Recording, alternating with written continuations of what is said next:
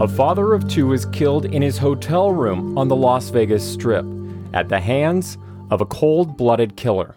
He basically told police that he was looking to kill someone, and here's another quote, for the kicks of it, I guess. Who says that? Right. Frank Rosenstock was just someone who got on his radar. They trapped him in this hotel room. He posed as a detective coming in to arrest him for soliciting prostitution and then ended up strangling him to death. The killer was put to death, and I was one of the few people in the room to witness him die. This is the trial and execution of Lawrence Colwell Jr. Investigators, you're on deadline. From the social distancing studios in Las Vegas, Nevada, to your ear holes, this is True Crime Deadline, a podcast discussing cold cases, murder, mysteries, and completely random thoughts. Now your host, a man who sings happy birthday twice when washing his hands, Mr. Mystery himself, Matt Johnson. Investigators, welcome to Season 2 of True Crime Deadline. As you heard Mr. Announcer Man there mention, I'm coming to you from the new, air quotes, social distancing studio in Las Vegas, Nevada, where my crime-fighting canine, Mr. Gatsby, and I are riding out the pandemic. I have pictures of him on social media. We both hope that you're well and you're staying positive. For this season, I've had access to some amazing interviews and less talked about cases, including this one. It's a case that I've really never opened up about, never really talked about before. Sure, I've seen a lot of dead bodies, I've covered a lot of death as a reporter over the last 2 decades, but this is on a whole new level. I was witness to an execution of a convicted killer. He didn't say anything at all. He didn't try to mouth the words, "I'm sorry." There's just nothing, right up to the end. Just cold, a cold, cruel killer. That's John Huck, a longtime friend and colleague in the world of TV news. Currently, he's the main anchor of Fox 5 in Las Vegas, Nevada. I'm interviewing him because John was also in the room with me when Lawrence Colwell Jr. was executed by way of lethal injection on March 26, 2004 in Carson City, Nevada. John and I have known each other for decades, but we have never talked about this case until now. When we just think about this story, I just keep on going back to the fact that it's just kind of surreal to have done our job, but also see someone die. I just think that is like a weird thing. And it must have been for everybody else there as well. We cover stories where people die all the time, unfortunately. But this is a case where this is the state taking the life of a person. And when you say it like that, it sounds very wrong and very, something like, well, this isn't what should happen. But again, this is a guy who took the life of a retired furrier who was out here on vacation and made the mistake of entering a conversation and trying to solicit sex from a woman who was hooked up with this guy. And it was, he walked right into their trap, and Lawrence Colwell had it in his mind that he was going to kill this person. He just wanted to know what it was like. Now let's be clear, this episode, not about the death penalty, in context of it being right or wrong, so save your emails. This episode for mature audiences, and it's my personal take on a crime story, what it was like to witness an execution firsthand. And make no mistake about it, the man that we're talking about, the killer, was evil. On March 10, 1994, Lawrence Colwell Jr. murdered 76-year-old Frank Rosenstock with his belt, just to see what it was like to kill a man. Rosenstock was a retired fur trader in New York, and on vacation in Vegas when he met Colwell's girlfriend, Marilee Paul. As part of a trap to rob Rosenstock, Paul lured him back to his hotel room at the Tropicana, under the false pretense they were going to have sex. A few minutes later, she let Colwell into the room where he handcuffed Rosenstock and strangled him dead with his belt. They left the body there for the cleaning staff to find. After the murder, Lawrence Colwell and his girlfriend fled up to Oregon, where Colwell grew up. At some point, she turned on him. Paul confessed to the crime and turned herself in. She testified against her lover for a plea deal that she be sentenced to life in prison with the possibility of parole. Colwell, however, pleaded guilty to robbery, burglary, and first-degree murder. He told the sentencing panel that he planned to kill someone for weeks before he came across Rosenstock. He told the panel that he killed him for kicks, and it was like taking a walk in the park or driving down the street. That easy. After losing an appeal at the state level, he waived any further appeals and then asked the court to be put to death. In 2004, he got his wish. The state of Nevada had resumed executions. And then, so you get into the debate, well, does Lawrence Colwell deserve any mercy? But the state of Nevada never wanted to put him to death initially. But he comes back to them with this offer, I'll plead guilty and I'll spare you the trial. All you have to do is put me to death. Mm-hmm. So, it's kind of like suicide by state in a way. You hear of suicide by cop where a guy raises his weapon and the police have no choice. This guy, raised the specter of saving the state, a lot of resources. And, at the end of the day, it's like, okay, we're going to try him. He's ready to plead guilty. I think a public defender, who argued against all of this in court said, look, he's manipulating us, to do, what he wants, and we shouldn't be playing into it. But, right. This Nevada Supreme Court found otherwise. I think it's an interesting story from that perspective, too, that legal perspective of how someone can kind of dictate his own terms in that fashion. It's one, oftentimes you enter a plea deal and you agree to plead guilty to spare yourself a longer sentence or a harsher sentence. This guy was entering a plea deal to give him to make sure he got the ultimate sentence.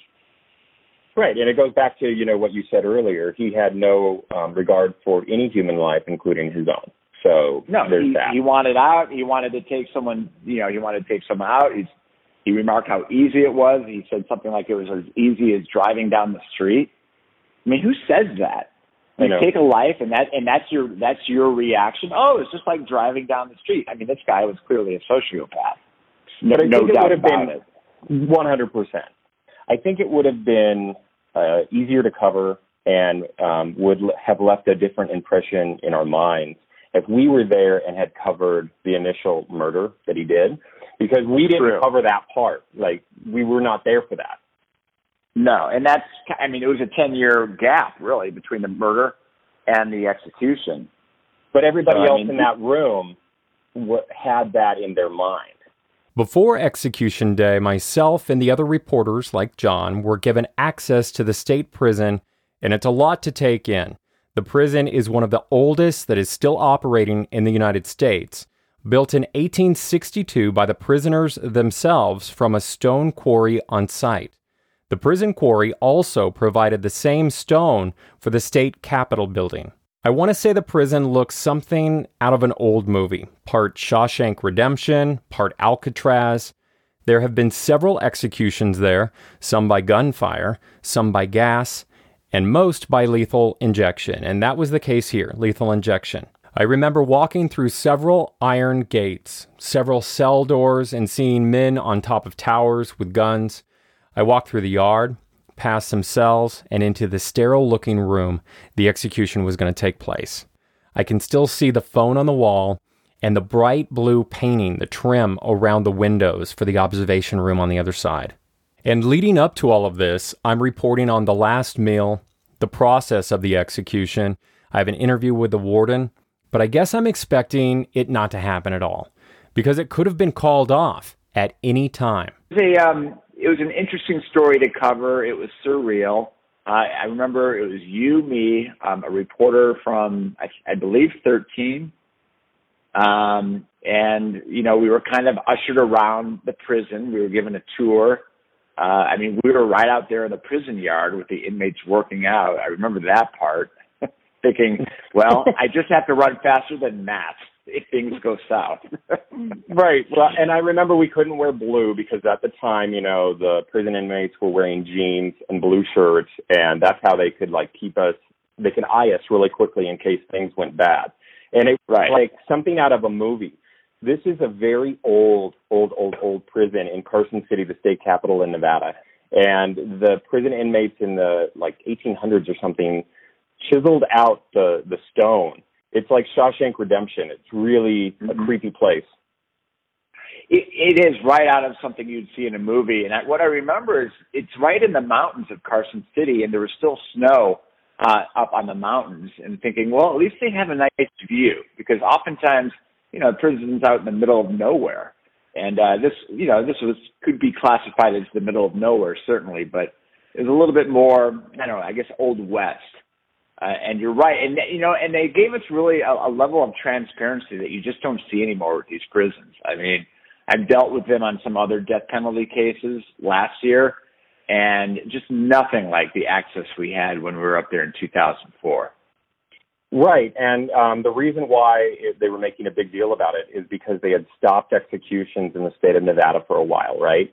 So the last one had been 3 years or 4 years prior, and this is why they had that media day. What do you remember about the day before the execution of this killer that we covered? Well, my impressions were the warden was very friendly and approachable. I remember being in that workout area with the inmates, really just maybe 50 to 100 feet from us. They were working out. They were kind of spying us suspiciously, as they should have. And then being given the tour of the prison, thinking to myself, wow, this place is really old. And then finally the death chamber, where Lawrence Colwell was going to be put to death the next day. And, it was very sterile. But again, the level of transparency that they gave us is just something you don't really see these days. And you're right. They had put a pause on executions, and you'll recall that Lawrence Colwell said, look, I will go ahead and plead guilty to these murders, but you have to put me to death. This guy had no desire to spend the rest of his life in prison. And in fact, he could have halted it at any time. Yeah, and we'll get into that part because, I think that all of us in the room were kind of waiting for the governor to the phone to ring or something cinematic to put a stop to it. Right. And, they remember the Attorney General was there, Brian Sandoval, who later became the governor, and then District Attorney David Roger. They were both witnesses there with us in the execution chamber. So they were ready to, they could have stepped in had this guy indicated hey, I don't want to die. How would you describe that room where he ended up dying? So there's a glass wall where, there's a room full of the family of the victim, and his family could have been there, but they chose not to be, obviously. And then there was the media, and then there was the folks that you mentioned and the attorneys. And then on the other side is this bizarre room with this padded bed. And yeah, it was very cold and very sterile, and there was that padded bed there, and it was just a few other people other than Colwell. There was, I believe, 2 guards and someone from the medical field to administer. I shouldn't even say the medical field. I don't know what their background was, but they were administering the drug cocktail that would kill him.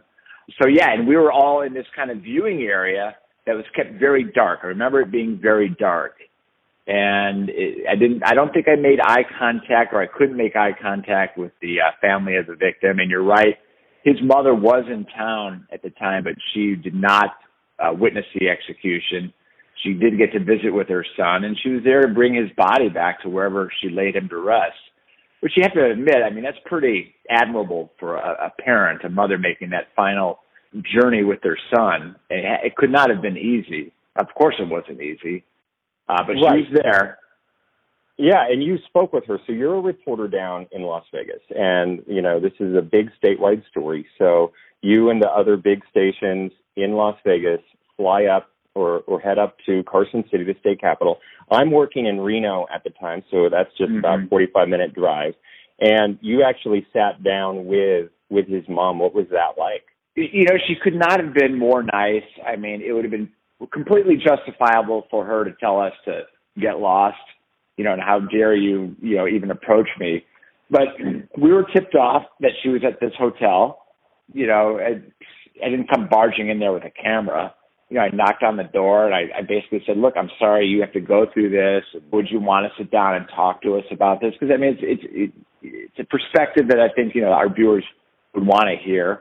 something you certainly don't hear from as a parent of a condemned person.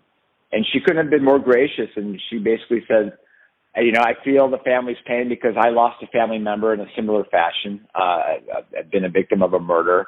And she's like, I can't believe what my son did, but he'll always be she had a nickname for him, like, he'll always be my little bug or something. So, you could tell she still loved him despite everything.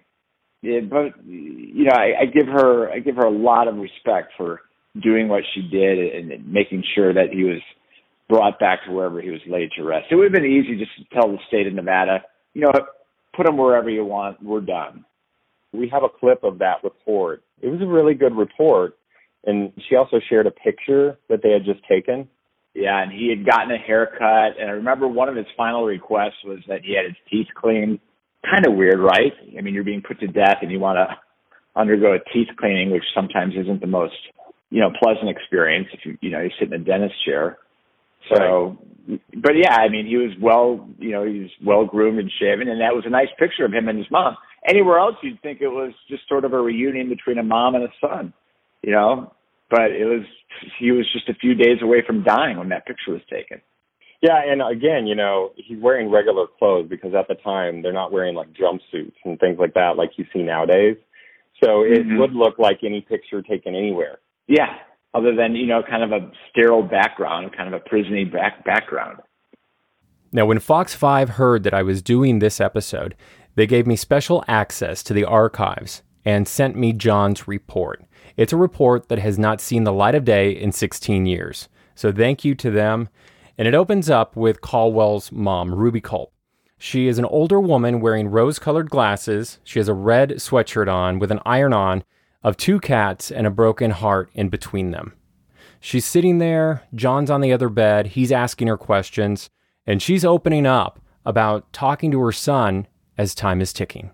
Well, I cried a couple tears today after I left, but other than that, I'm holding up pretty good. And Ruby Culp says she won't ask her son, Lawrence Colwell, to appeal his death sentence. This is his choice, and, well, I've backed him 35 years, so why stop now? The 61-year-old spends her days this week either holed up in a cramped Carson City motel room or holed up in a maximum security prison, spending time with her son as the clock ticks away to his death sentence. This picture of the two taken just yesterday. He's still my boo-ba-goo. That's what I call it Boo. Ruby knows her love for her youngest son can't change what he did, strangling to death Frank Rosenstock in a Tropicana hotel room 10 years ago.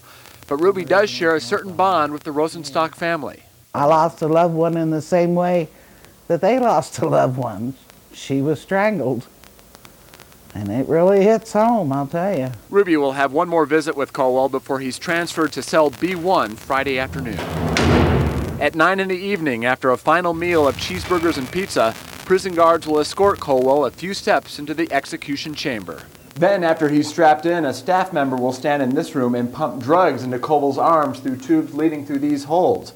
If all goes as planned, Colwell will be gone in a matter of seconds. The last inmate executed here was dead in less than a minute. You generally don't face someone who wants to end their own life. Mace Yampolsky was Colwell's attorney during his sentencing. Yampolsky remembers the chill he felt when Colwell threw down the gauntlet to the judges.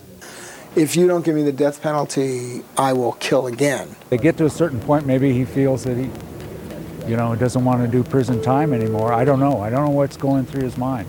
On the day of Colwell's execution, the prison will go into lockdown.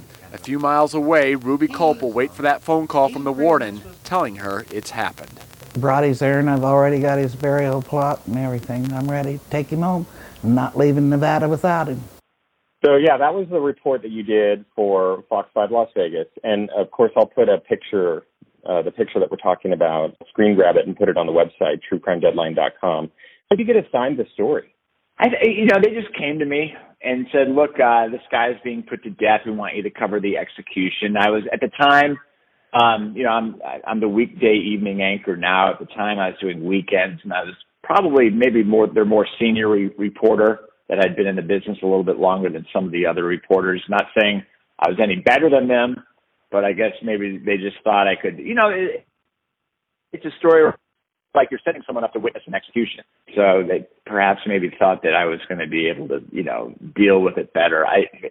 Which is not true. I mean, I worked with some very talented people at the time, and they could have easily done just a good a job, if not better than me. But they had sent me, and I remember telling my dad that, hey, I'm being sent up to Carson City to cover an execution. And my dad, was an attorney, and he said, why would you want to cover that?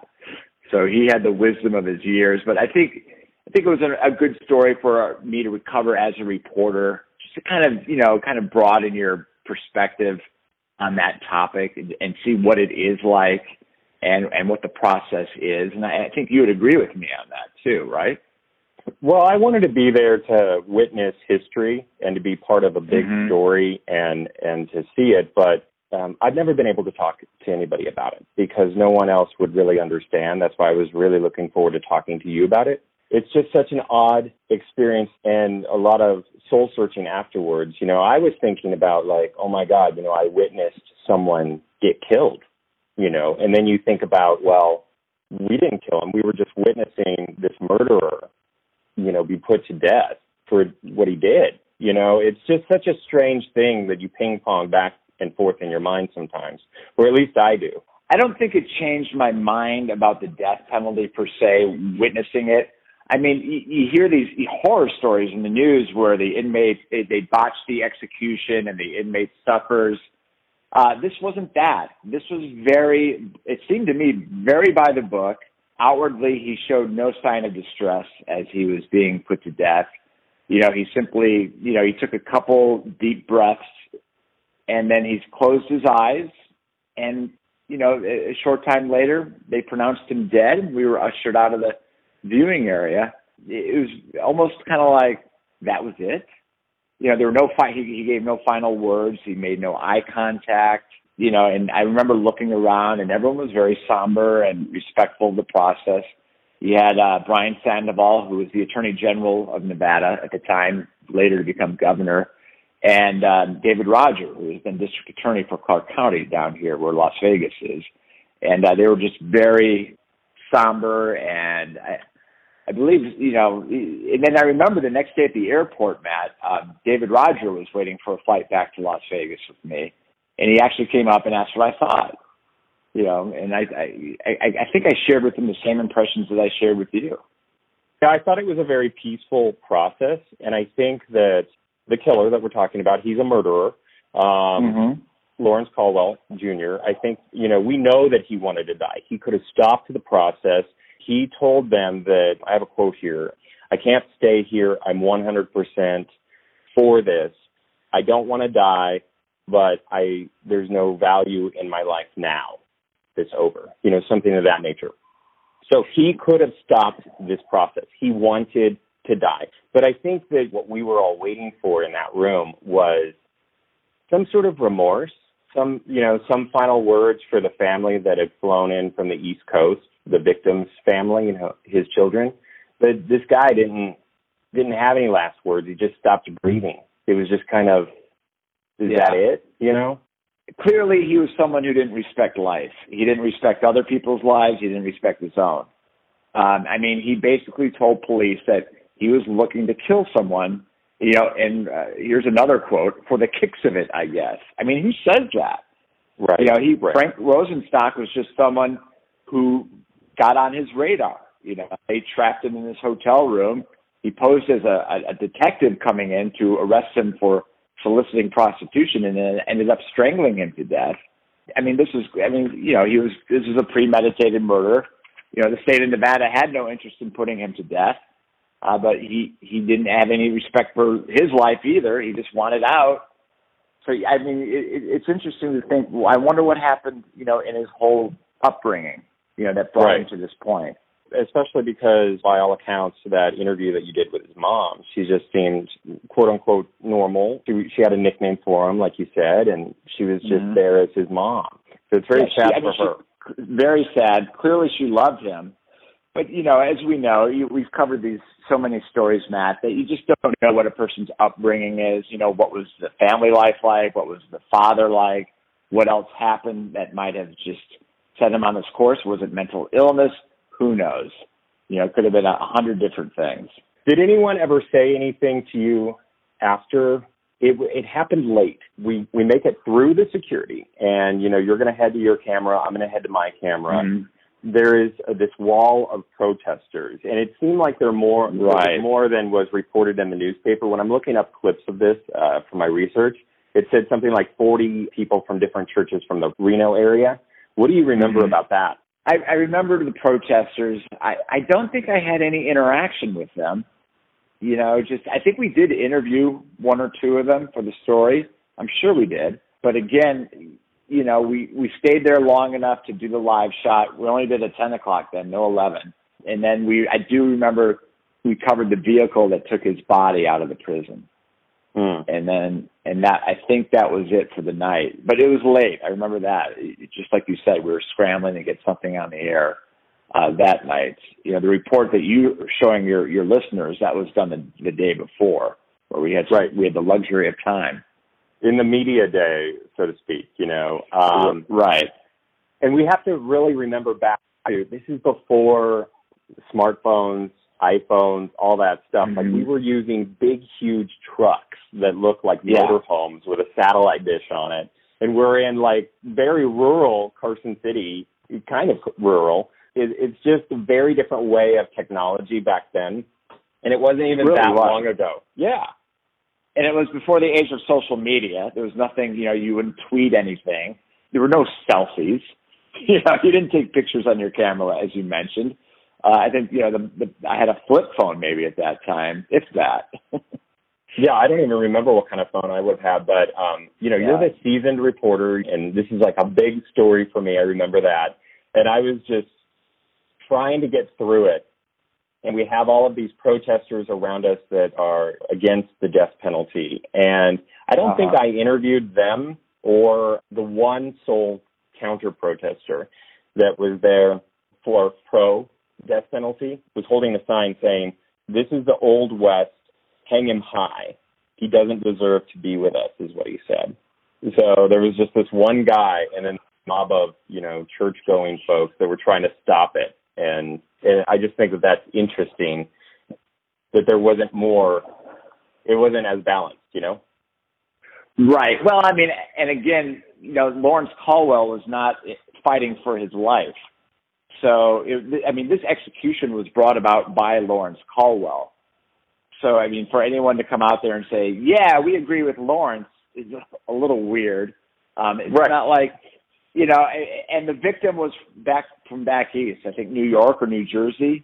Correct. So, I mean, he didn't have family in the community. I mean, had it been, you know, someone from Reno or someone from Las Vegas, I could see more of a pro-death penalty protest position happening, especially if this guy, you know, any murder is heinous, but, you know, especially, you know, if this guy had fought, you know, the process and tried to spare his own life in the process, you might have seen more people coming out and saying, no, he needs to be put to death for what he did.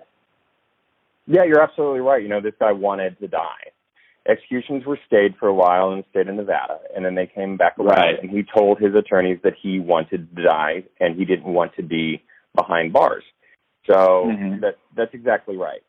So I was looking up his last meal, and I covered this, and we all covered this on the day before, but his last meal was pizza, a cheeseburger, some fruit, and a cola. Yeah. Yeah. I wonder what kind of pizza they get him. I mean, do they splurge and get him something nice, or it's like, oh, here's your cheese pizza? No, I envisioned that back then that it was probably the inmates cooking the food in the kitchen. Oh, okay. Which is kind of psychological for the other inmates that are having to deliver or cook this food. I never thought of that meal would be prepared in-house. I mean, I would want fast food or something, but I would be like, yeah, I don't want it made here. I want something made from the outside. Right. I want you to go out to, Ruth Chris. I want you to go out to Steak, you know, and bring me something in. I want something brought in from the outside. Is it something you ever think about? Once in a while, I will. You know, and again, it goes back to the images I had, witnessing it. Not so much the interview with the mother, not so much afterwards, rushing to do the live shot. It was the moments in that room, seeing him brought in, seeing him strapped in, seeing him close his eyes, looking around, seeing Sandoval and David Rogers staring straight ahead, and just the quietness of that room, more than anything, just the stillness and the quietness in that room. And it's something especially I'll think of, Matt, is, when I do read about an execution or watch a story about an execution, I'll remember back to this experience. I think so too. And that's the same for me. And I'm glad that, we had been friends before we covered this together. And I'm glad that you were there with me. I'm glad that, we have someone that was there with us that we knew. It's a weird story, and it helps, and it's at the end of the day, you and I are humans. Sometimes, reporters get accused of being callous and cold. And it's not true. I mean, we're all human, and we have values. You and I, just like everyone else, we value human life. And I'm not going to ask you your opinion of the death penalty, but it's something that we don't take lightly. We certainly don't take a story like this lightly. Even if you're pro-death penalty, I can't see, except for that one lone guy saying we hang him high. I mean, I don't think most even pro-death penalty proponents feel that way. It's more of a case like, that's not, you don't apply it in every case, but in a case like Lawrence Colwell, a guy who, had no regard for the life of Frank Rosenstock, a guy who had no regard for his own life, maybe you just say, you say, okay, in this case, we'll apply it. But again, you don't do it lightly, and you are respectful of the process, and you want to give this guy, the condemned, at least the dignity, that any human would deserve, even though he didn't really, didn't express a desire to have that for himself. Well, the last murder that he committed, yeah, totally. The last murder that he committed was himself. True. That's true. That's a good way of putting it. I mean, it was a suicide, by the hands of the state. He brought all this, on himself. He could have called it off at any time. That's the amazing thing, when an inmate can spare his own life and chooses not to. Yeah, and I think that's the ultimate selfishness about Lawrence Colwell. Not only did he take this life so callously of Frank Rosenstock's, but then he refuses to, learn from it, to pay his debt to society the way that the state thought he should have. He just wants that quick, easy exit. Like, nope, I'm done. Goodbye. I had my thrill. I'm out. Which is why he didn't even give closure to the children of Rosenstock. He never gave. Yeah, he could have said. Yeah. Well, I'm glad that he didn't say anything callous to make it worse. Correct. But he didn't say anything at all. Yeah. He didn't say anything at all. He didn't try to mouth the words, "I'm sorry." I mean, there was just nothing, right up to the end.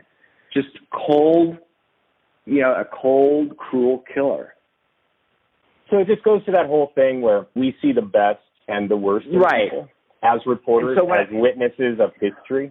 So for every Lawrence Colwell, there are hundreds, thousands, millions of people like the ones we saw at the Route 91 Harvest Festival who shielded their loved ones from the bullets, who helped perfect strangers get into cars, who strangers pulled over and took those people to the nearest ER, and the doctors and the nurses just worked tirelessly. And I mean, those are the kind of people who you need to remember, especially as we go through these tumultuous times, that, there is goodness. There is so much goodness. And it's so easy to get caught up in, the Lawrence Colwells of the world, because they're psychopaths, and that's intriguing to us as reporters to see why are you a psychopath? But I think at the end of the day, you have to remember that so many people are good. We really need to remember that. I think it gets us through the day sometimes, don't you? I do, and I think that you do a good job of that at your station that you work for, Fox 5. And I worked there for a brief time, and I'm proud of that. You did. But you guys do several things. Like I was just watching, you guys did another blood drive, Take 5 to Care, and not all bad news. on TV No. will remind people of that. And people turned out. They sold out. I mean, not sold out, but they filled up all the appointments. Even though we're in the middle of a pandemic, people came right on down. They had no problem. And it's just, again, it just shows you the caringness of the community. So it's a wonderful place to live. Yeah, and you're a very caring person. I know that. I'm happy to know you, and thank you for talking about this and for, telling people's stories every day. Thanks for doing what you do. Well, Matt, it's my pleasure to know you. You're a terrific storyteller. Your podcast is terrific. You've won awards. I think it's great that you're pursuing this. I mean, I think these stories. People are into it because we all have that kind of voyeuristic tendency about like how did that happen? Who is this person? And there's nothing wrong with it. It's a side of life that not many of us will ever be touched by. And we want to keep it that way. But still, I think at the end of the day, we're humans and we're interested in how other humans tick.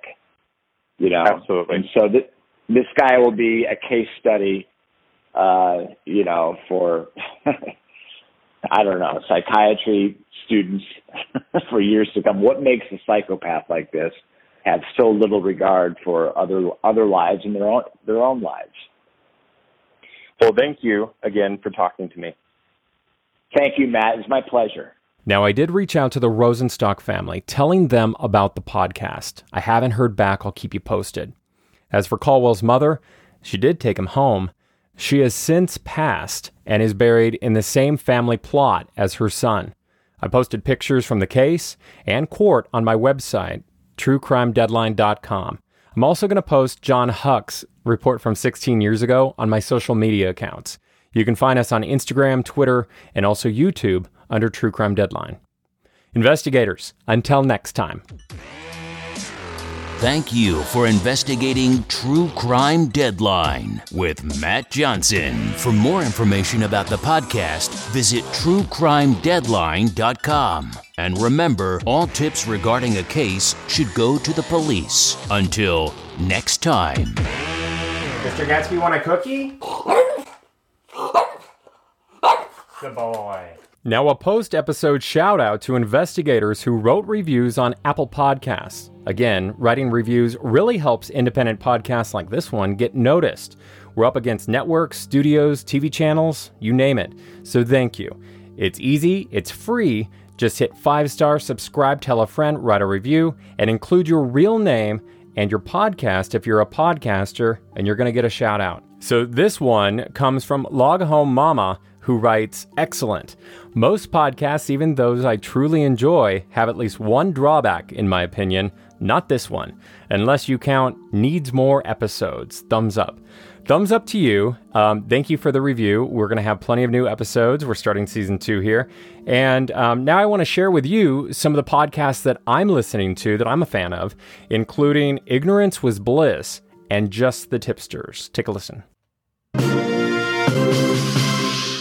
Hello, tipsters. This is Melissa Morgan, the host of Just the Tipsters, America's favorite true crime podcast, because people are awful and kill each other. Hi, tipsters. This is Melissa Morgan, host of Just the Tipsters, America's favorite true crime podcast. Have you ever wanted to kill someone? Heyo, tipsters. This is Melissa Morgan, host of America's favorite true crime podcast, Just the Tipsters. And what makes Just the Tipsters America's favorite true crime podcast? It's because I said so, that's why.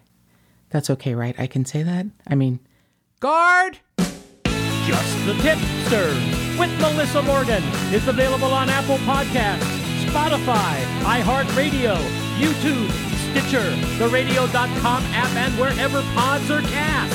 Subscribe, rate, review. You'll be glad you did.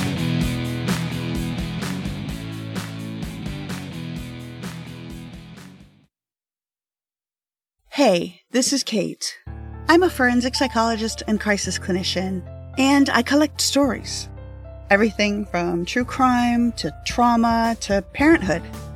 There's a lot more in common between depression and sociopathy, or between serial killers and podcasters, than you might think.